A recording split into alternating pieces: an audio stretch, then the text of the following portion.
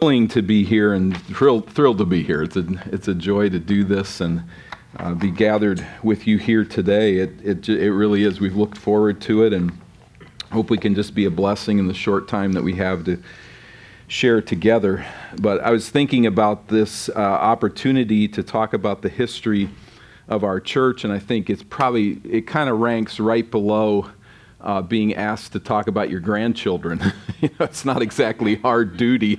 This is great fun for me, and just to think of what the Lord's done, it's a joy to do that. So I'd like to point us to 1 Corinthians chapter 3 to begin with here. 1 Corinthians chapter 3.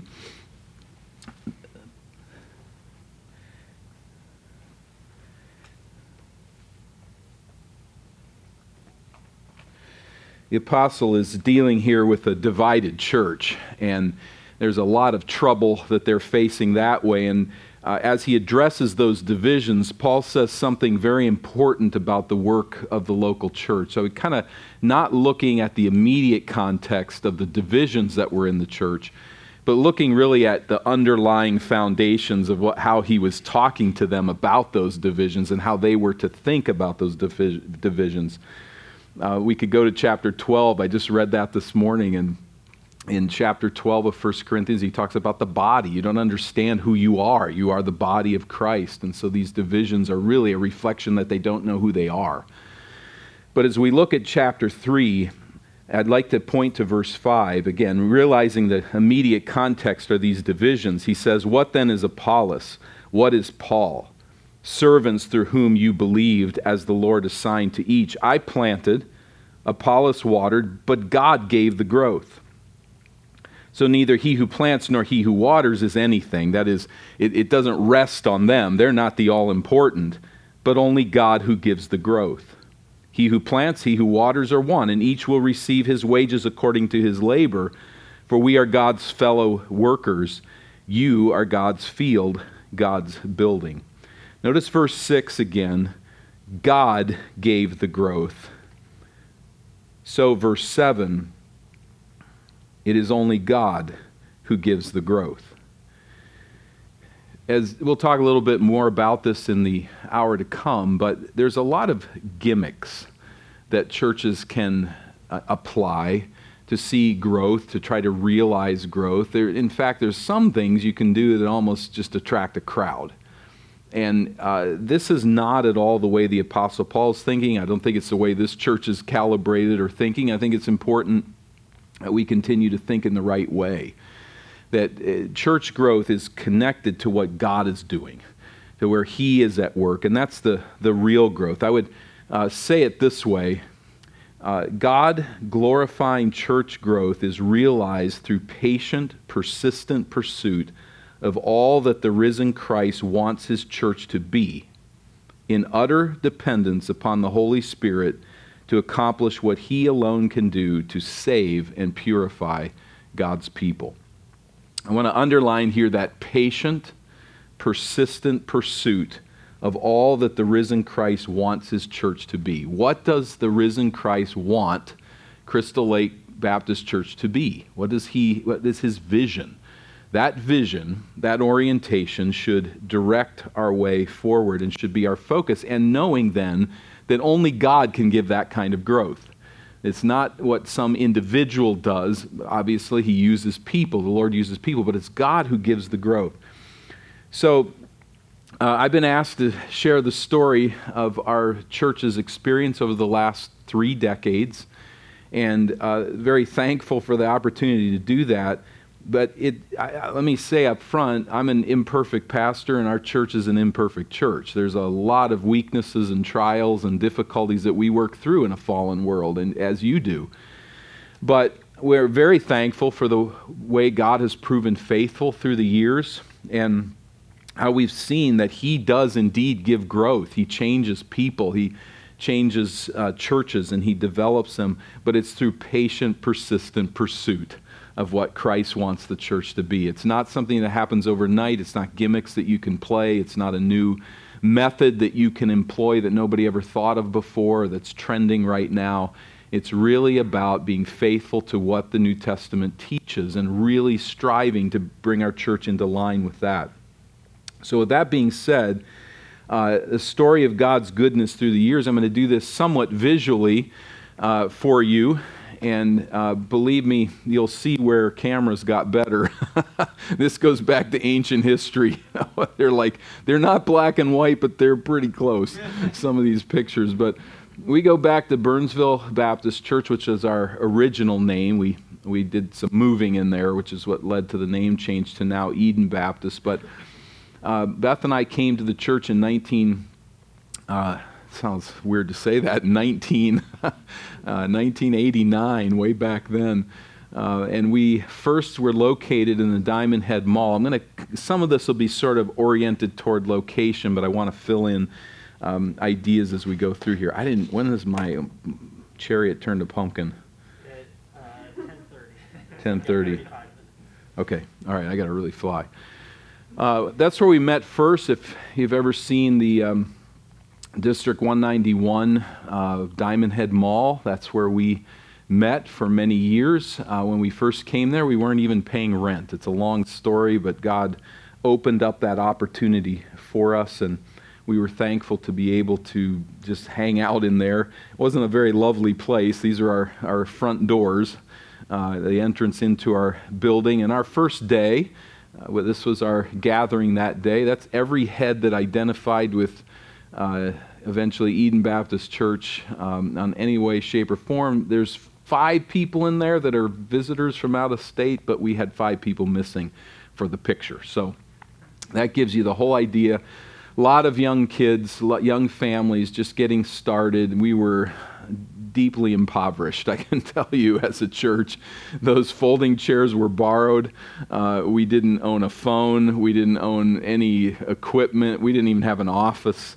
We just kind of were squatting in this location. This is looking at the front of our auditorium, and some of you will know the song leader, Rocky Ranch. Just imagine him leading songs. And that's looking to the back of our auditorium. I don't know quite who those two are anymore, but that was... I was actually just finishing seminary. I was working on 2 seminary degrees when I came to the church, and within 4 months graduated from seminary. So that's how we looked back then, and we were bright-eyed and absolutely confused and over our heads when it came to leading a church. But seriously, the Lord had given me a good foundation in seminary, and what I've just shared with you is what I believe from the beginning. The church should be oriented toward what Christ wants it to be and to rely upon Him to grow the assembly. But I will say that those 2 looking at you there are very inexperienced people. And the grace of the church to allow us to grow, to allow us to make mistakes, to allow us to confess sin at times, to figure things out along the way. They were gracious, and it helped that we were right. I think we're 2 families older than us, even though we were in our 27 and 25 years of age. But it was a very, very young church, so that helped. But even still, there was great patience with us, and I encourage you along that way. You have 2 young pastors, and they're figuring things out, and there's youth and age in this church, and both are good, and you need both. But be gracious with them. Allow them to make mistakes. They'll do some things they'll never do again somewhere along the line, and they develop abilities as well that just take a long time to nurture. We came to the church in a season of trial and difficulty for us as a couple. We lost the first 6 pregnancies of our marriage, and so we were in the middle of that as we came to the church, and God used it, I think, uniquely to just open up a conversation about suffering and how we relate to God in the midst of suffering and how we don't relate to God in the midst of suffering. And God just gave us the mercy of of trusting Him, of loving Him, of putting our confidence in Him, even though we were, of course, deeply disappointed and unsure that we would ever have children. The other thing that he did in that is allowed Beth to work full-time, which allowed me to work full-time at the church, even though I wasn't paid full-time or anywhere close. But it allowed me to pour my life into that assembly, and God used that greatly. We were kicked out of the upper level of Diamond Head Mall, quite a story there, but God clearly moved us out and put us in the upper level of a dying mall. And we took the place of a drugstore, a Snyder drugstore. And when Snyder drugstore left that place, they stripped it bare. They took everything out. The shelving, just ripped it out of the floor. Everything on the walls, they ripped out of the walls. They took the carpet up. The only thing was cement and glue on the floor. And it was a really, really ugly place, but again, we weren't paying rent. They were just letting us squat there, and we didn't ask questions as to whether it was legal or not. But a couple of pictures from this. You can see the restroom sign on the right middle, and the stuff that they took out of the walls, and that little window up there, where they have those in drugstores a lot of times, kind of, I guess, to work against theft. That was our nursery. And when they built it, there's stairs up to it. The light switch was at about knee level. So you had to bend down to put the light switch on. Well, that also puts the light switch at who else's spot, right at the position that any child in the nursery could find it. We'd be in the auditorium having church, and some kid would find the switch and be turning it on and off, and we'd send somebody to run up the steps and get that kid because the nursery worker lost track of somebody. It was a big, wild expanse of space, but we did the best we could with dividers and things like that, and put out some carpet to create little classrooms. It was quite the deal. This was a fun project. There was holes in the floor, and the kids would drop things down, and they never landed. Never knew where they went. It was like it was going down to China. So that was a great pastime as they in that place. It was a mess. It was a horrible mess. But God actually grew us in that spot. We began to see some growth, some people coming and identifying with the church, not because of its building, not because of its crazy programs or great wealth, but just because they were hearing the Word of God. They were saying, this church is trying to align itself with what the New Testament vision is. And people began to identify with us. We were kicked out of the upper level of Diamond Head. Finally, they got rid of us for good, these squatters. And we were homeless at that time. And as we were facing homelessness, one of the memorable meetings in our church's history was the day that just about to head out into homelessness, not knowing where we were going, the church voted to give me a raise. It was so counterintuitive. We needed to be squirreling away all the money we could to find a building, and they voted to give me a raise, which was a vote, I think, ultimately, to trust the Lord. To just say, we're going to take care of ministry, let Him take care of building. It's a long story. I didn't take that raise. I refused it. I made a mistake. I should have taken it. I made all the good people mad at me. But at any rate, we were young and we were learning. But we did find a spot in the Burnsville High School, and just to go along with our history, it's always seemed we found trouble wherever we looked with buildings, but that was the year of the arsonist.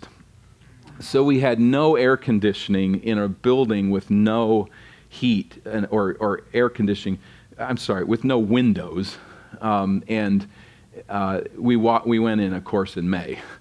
So we got to go through the whole summer inside, no ventilation really of any sort. But God gave us a little lecture hall there at the Burnsville High School, and it was perfect for us, and we were grateful. Thank the Lord for that.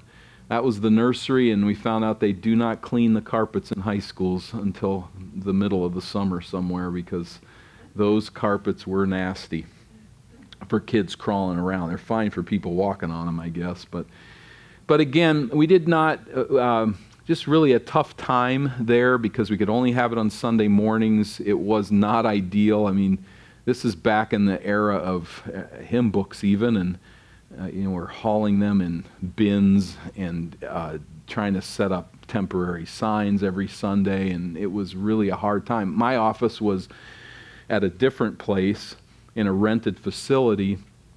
It was so small, we'd have deacons meeting, there'd be 4 of us, 2 would sit in the office and 2 would sit in the hallway. We couldn't even get 4 of us in the room, it was so small. And then on Wednesday nights, we were at a different place. The junior high extended campus, we fit in a little room and gathered for prayer and some of the pursuing the spiritual disciplines there. So we were all over the place and thought this was a good motto. The ad said it was a small congregation on the move. And it was that. I literally am not making this up. I was looking through my files once and pulled out a bulletin, and it said this to the effect: if you're here this morning and you see somebody not here, tell them where we'll be tonight. That was a bulletin announcement. Call them and tell them where we're meeting, because I think that night we were meeting at our house or something. But it was some really challenging days. But God in His mercy led us to a building in Savage in 1995. We got in our cars one Saturday, and the whole church went through the whole city of Burnsville to look for property. We were Burnsville Baptist. It had to be Burnsville. So we looked everywhere. No one found anything. The abandoned gas station was the best thing we found of anything that we could occupy at our size and with our limited resources. But Beth and I said to Beth, let's just poke our nose into Savage. It seemed like the other side of the earth from where we were, but we just said, let's just look on the west side or the east side of Savage. And as we did that, we found this little building that was a spec warehouse. It was being put together with pieces out of another building, and it was a bit of a mess. But I said, that looks like a church building to me. That warehouse would be great to have a ceiling like that, and it would be just ideal. And I've been bitten with that disease now for the rest of my life. Wherever I travel, I can be in Alabama, I'm looking at buildings. That could be a church building. That could be a church building. It'll never end till I die. But wherever I go, I'm just thinking like that. But that's how we were thinking. We came back and remember messages, voicemail messages on the phone. We came back and we had a message. One of the members of our church said, I didn't find anything, but I did find this building for rent in Savage. And I said to Beth, that's it. That's that building. It's for rent. I mean, it didn't even have a for sale sign on or rent sign or anything, but it's for rent. So we found it, and it was meant to be a garage. You'll see right there, there's 2 large holes. That was to be garage doors for trucks. They're a lot bigger than they appear from this picture. This was an old grocery store now being used for making parts, chips for the casino, like plastic parts. It was all full of machines. And this was a spec warehouse, old beams pulled out of an old building, and that guy was just throwing up. I don't know why he let us in there, but we went in. This was the inside of this taller building. That's the inside, and he let us rent. So we were able to put the walls up where we chose. God was merciful to help us get in there, and we filled in the holes where the trucks were supposed to go, and right about the middle of our auditorium was an oil drain for trucks. But we said, that looks to us like an auditorium.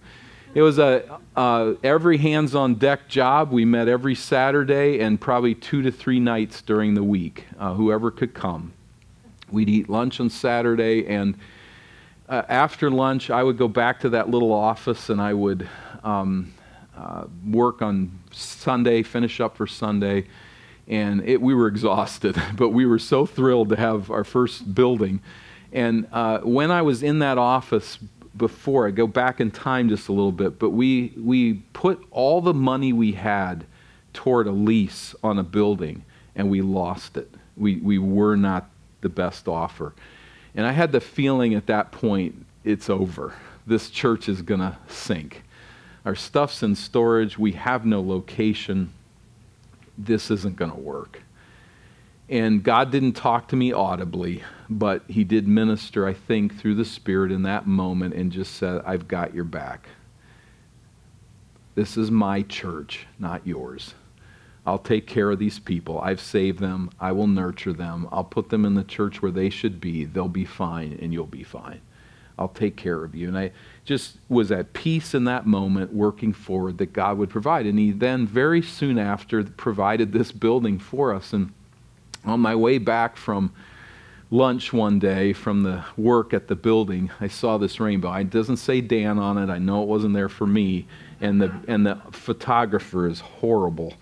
But I just was a reminder. And I just pulled over and took a picture of it, that God, in his mercy, his promises are true, and they can be trusted. He was growing his church. It wasn't about what we were doing as hard as we were working, but he was growing his church. So this is our first, I wish I had another picture, but it's the only one I think that survived the ark. These things are ancient pictures, but that was our first service. It was a Christmas program. We moved in December of 1995, and we rattled around in that building, and we're about as thrilled as could be with our little ugly duckling building. But in that building, God allowed the church to really advance and to see growth and development and just to get rooted in that community and to develop our ministry there. It was an ugly building. People would drive up that were visiting. They'd look at the building and they'd leave. They wouldn't even come in. And we even had people that did that and came back later and said, we have looked for a good Bible faithful church, and we're here we are. But we just want you to know we did pull up once and leave. And other people, I had one guy tell me, he said, I can't be in this building. It's too claustrophobic. And so it was a bit off-putting, but we did everything we could to do the best that we could with keeping it up and maintaining it as well as God would allow us. And by the time we finished our time there, we had to have 2 services to fit in the auditorium. This is that. So if you're thinking of the place where the doors were for the trucks, this is our auditorium. And we thought it worked really well, and we're very thankful for it. We have a few pictures here across it. But as we developed in that place and God continued to grow his church, we also had a good outreach to the neighborhood. That the first time we had VBS, I'm going to tell you this as the Crystal Lake needs to hear this. First time we had VBS, not a single person from the community came. Not one child. Our church property was in the middle of apartment buildings. We had people parking on our lot all the time. Not like this. We were like in the middle of this. Not a single kid came. The next year, maybe 5. And the next year, 10. And just persistent patience over time, making connections. By the time we were finished, we had a good group of young people that would come for VBS, and we'd have outreaches in our parking lot there, and people from all over the world were there, it seemed, and God seemed to always give us people that had the language ability to speak. Sometimes there'd be 5 languages going on in our parking lot there as we just opened up. This was National Night Out. We took advantage of that and reached out. But then we began to reach out throughout the world as well, not only in supporting missionaries, but also in sending. We had myself and Dr. John Pratt were both pastors. Both of us had training in this nation that was unlike what many people can imagine. And so the church had the vision to begin to send us out to train pastors in other parts of the world. This was a training session. I taught maybe 30 pastors, that some of them would travel for 2 days by bicycle to get to this training. And it's really all they had. They were mainly just farmers, subsistence farmers, and this was the cool season, and so they would travel. It was July, but in that part of Africa, it was like winter. But this was the changing room, and this was the kitchen, and these are the cooks that kept these guys going. And they sat on cement benches all day long for a whole week. as they just ate up that teaching. It was really all that they had as I worked through the theme of shepherding there. This was the group at the end of the week. And we were in Mozambique, Dumela. This is a evangelistic event, invited the whole village, and the whole village came because it was the place to be. And then also had during the week a time to train pastors. I put the word pastors kind of in quotation marks. These men were living in a very remote part of the world. Most of these pastors were pastors. That's the most. I don't know the number. Some of these pastors were pastors because they owned a Bible. You can imagine the problems. Just owning a Bible made you a pastor because you had it and you could read it. Now, I taught them 1 Timothy, and we had a lot to talk about, including multiple wives and all kinds of things. And the fact that you own a Bible doesn't qualify you to be a pastor. What are the qualifications for a pastor? It was really a tremendous opportunity there. And then, does that look familiar to anybody? We also began to send our teen and young adult groups out throughout the country and to minister. And really interesting, you have one of your pastors here, Josh Huber, and now a young man that grew up in our church, not grew up in our church, but grew in our church, and now is an elder in our assembly. So we thank God for that. This goes way back before that was the case. We have a great connection in India. We've helped this man, Devasahayam, establish a church, and Sam and Molly Day have been just tremendous servants of God for many years, and we've been able to help their Bible college and churches, and our church has then now begun to even build some buildings for some of these churches and just to continue to expand. Teaching pastors and Bible college leaders throughout India and Myanmar in that picture. All of this while we're still at the Glenhurst building. But that building, while it looks like there's lots of room, spaced those people out, and there wasn't a lot of room. But this was our last day at the Glenhurst building, and we said goodbye to our ugly shoe with really a lump in our throat. I mean, God had been amazingly good to us to give us the building. I can't tell you the whole story, but just how we got into it and paid for it was a God thing. I mean, you just say, God's doing this. We couldn't pull this off. The owner, I don't know what the man was thinking, but I think an angel came and knocked him over the head with a wand, and he just didn't think straight and let us work with this. But I think, honestly, he's just a kind man, but he wasn't a great business move to bring us in there, but he let us get in, let us buy it. We bought it for very inexpensive. Anyway, God just worked in a lot of ways, but then also through that patient persistence as we pursued ordering the church to Christ's vision, he continued to bless and to grow the assembly little by little. I don't know, there was hardly a year in the 16 years that we were at Glenhurst that you said, wow, we really grew this year. There just wasn't a year like that. There's a couple that kind of bumped forward a little faster than others, but generally it was just slow, patient, persistent growth through the years. God allowed us to buy, while we were there, a field in Burnsville, and then in the red, the property next to it over time. Both of these amazing stories of God working in ways that you couldn't make it happen. But he opened up these properties for us. We were scrambling in a lot of ways financially just to make this happen, but the Lord blessed. The Humane Society, the red property in the building that you see there in the roof, was the Humane Society, which was once Burnsville City Hall on Highway 13. We purchased that property in an amazing way. Just no one thought it would be possible, but we did. By God's grace, set up our sign that this would be our future home, and then began to demolish the Humane Society. It was unrecoverable. Building new on top of it was about the same price as trying to fix it. And I don't know that we could have fixed it. It was built in the 60s, and everything was old and just would have had to been gutted. So we gutted it, made the money out of the whatever we could recover, it was all hands on deck again. And these are dog kennels that we took down. And I think the cement under those dog kennels, I'm kind of glad we got new cement. I don't think that would have ever gone away, that smell. But eventually demolished that building and cleared it out.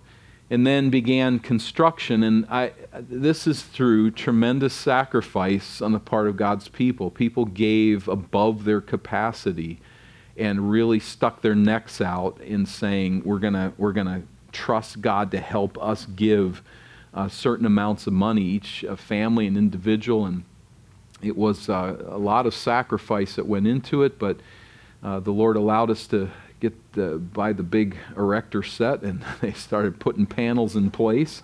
Those guys have fun, and whatever they did as kids, they're just doing as adults now. But putting that, so we could not do that, of course. Those pieces had to be done by a company, but they're by the high school, if you haven't seen the building, and this our interior, which on our dedication day looked a lot nicer than that. But we did work a lot on the inside and on the property, and this was our day of dedication back in 2012, back in Easter of 2012, our first day in. So here's picture from a bird, apparently. Somebody's flying around there. And I just think as we kind of think through and what God has done, you know what? Let me come back to that. I missed a piece in here. Let me give 5 minutes to it, if I can keep it at that. As God was developing and growing the assembly, when he does that by bringing people to Christ as Savior, that you work hard to make contacts and draw people, but you realize again, it's he who's at work. It's the Lord that's doing that only God can bring you into touch with people who are even open to hearing the gospel. And there were those who came to know Christ, and we rejoiced in that. God was growing the church as we were fanning out throughout the world in some ways to advance the cause in different places. And as he was helping us to learn sacrifice. But with all of that growth, there was also the growth of suffering. And he deepened the church through a lot of trials. And particularly, I'll mention some. We had a man, I mentioned him yesterday at the seminar, but God just uniquely worked to permit us and to permit me, in fact, uniquely, to work with this young man through every aspect of life. He came as an unbeliever. He came to trust Christ as Savior. I baptized him. I started discipleship Bible studies with him and his girlfriend. Then did premarital counsel with them as they got ready to marry. Then I married them. Then I was at the hospital. We're a much smaller church. I could do that, and they were in the hospital for a long time back then. So I saw 3 of his children in the hospital. He became a deacon in our church over time, and just an integral part of the assembly. And with 3 preschool children, God took him home. He developed brain cancer, and just in a heart-wrenching demise of this strong, faithful man, he succumbed to cancer, and he had 3 preschool children. That was a really, really hard loss. I don't know that I've ever been closer to any individual in the context of our church than to Brandon Fish, but God took him, and we suffered for it. Some years later, and not terribly long later, there was a family in our church, kind of the ideal photogenic family, just everything going so well in their life. And they were on a trip north to North Dakota on Memorial Day, and a car accident took the husband immediately, took the 17-year-old daughter immediately, caused permanent brain damage to the son, and the other daughter severe injuries that she will live with the rest of her life, though she has recovered and is functional today, and the mother was fine. She, some small injuries, but tragic time, and it took the energies of our church. It just drained them. We were driving her to HCMC every single day to see Jacob, who was in that hospital 3 months, something like that, and then came out, had a problem, and went back in for another month or two. And we were driving her back and forth. She just was not going to drive, and you can understand. It took her a long time to get the courage to drive again. And so we were providing meals and caring for their home, and it deepened us as a church. It was extremely hard. When I always say, when Channel 5 shows up at your evening service, it's not a good night. They're not there because good things have happened. And we had camera crew in our building. And then it wasn't, I think, a year and a half later, and one of the faithful men in our church, a Sunday school teacher of my kids that they loved, God took him home in a car accident on the way to work in Iowa. He was up here, just had a meeting in Iowa, and he was killed on an icy highway. And again, just the heartache and the trial, and that coming so short after the other accident. We heard stories that within our community there were people saying, "Do not go to Eden Baptist Church. They're cursed." That was a story that was circulating. And what we knew was we were not cursed. That's the last thing we were. Christ has taken the curse. He's paid the penalty. He's given us life in Him, and He's given us the strength to handle such trials and such heartaches, and they are deep heartaches. But I just want to balance it. As God grows a church, He's going to grow you also through suffering and through difficulty. And as we face those things, we need to know our God. We need to know who He is. We need to know what His promises are, and to cling to them and to trust them and to know. In fact, Geraldine, the mother that survived the accident where she lost 2 family members, and today her son lives with her with damaged brain, almost blind, hardly able to walk, kind of just shuffles. But she has just been faithful to him through these years. But I remember her saying to me, in so many words, I didn't know what I was gaining, but as I was hearing the Word of God and the picture of a great God, a sovereign God, whose promises are true and amen in Christ, I was being prepared for this.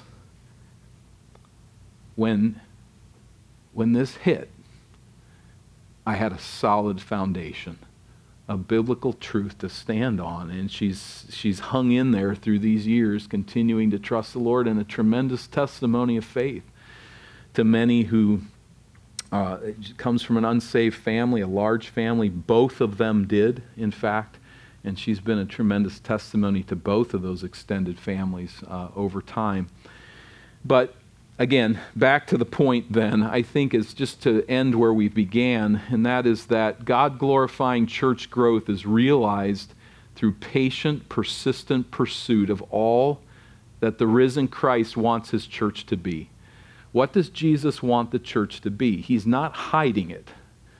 It's not us out there trying to figure it out, or what are other churches doing that's working. It's not that. It's going to the text of Scripture and finding what the apostles said about the vision that Jesus left for us, and saying we want to bend our church, conform our church to what Jesus' vision is. This isn't rocket science, right? I mean, He's the risen Christ. He's the one who's saving people. Why would we not want to conform our church to what the risen Christ is doing and wants done in His church? But that generally does not happen easily. It's a hard plow in this world. This world is bent against what Christ wants. And so we have to work patiently, persistently over time, and not quit and not turn away from the project, but continue to serve day by day, trusting Him to bring the growth. And all of that in utter dependence upon the Holy Spirit, who can accomplish as the mediator in some sense, of Christ's power on earth. He is the only one that can save people. He's the only one that can purify people. And so, little by little, we persistently, patiently walk in faithfulness to Him. By His grace, He will bring the growth. And I think before Crystal Lake Baptist Church is this very project. Will we conform to what the risen Christ desires? And will we be patient and persistent in trusting Him and doing the hard work one day at a time? You, in this spot where this church stands, are in a tough spot.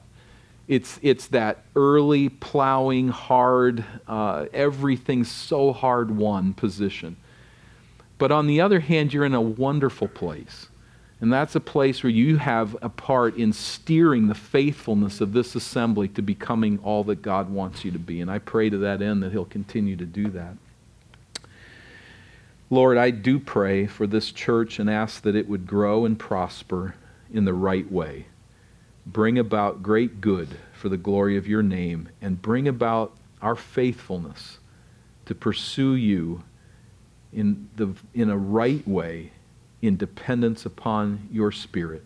Bring new life into this assembly, I pray, and bring faithfulness and trust as people put their confidence in you and realize that you are at work to sanctify your church. Through Christ we pray. Amen.